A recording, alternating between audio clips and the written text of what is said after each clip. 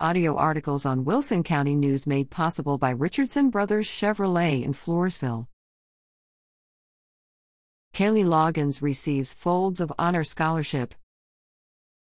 Kaylee Loggins of Floresville has been awarded $5,000 in scholarship funds by the Folds of Honor, a nonprofit who exemplifies and honors the children of fallen and disabled members of the U.S. Armed Forces.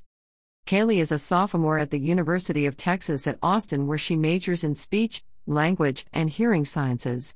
Her achievements include Texas National Student Speech Language Hearing Association, Lang Stuttering Institute, Student Leadership Organization, Christian Student on Campus, Texas Crew, and Orientation Advisor.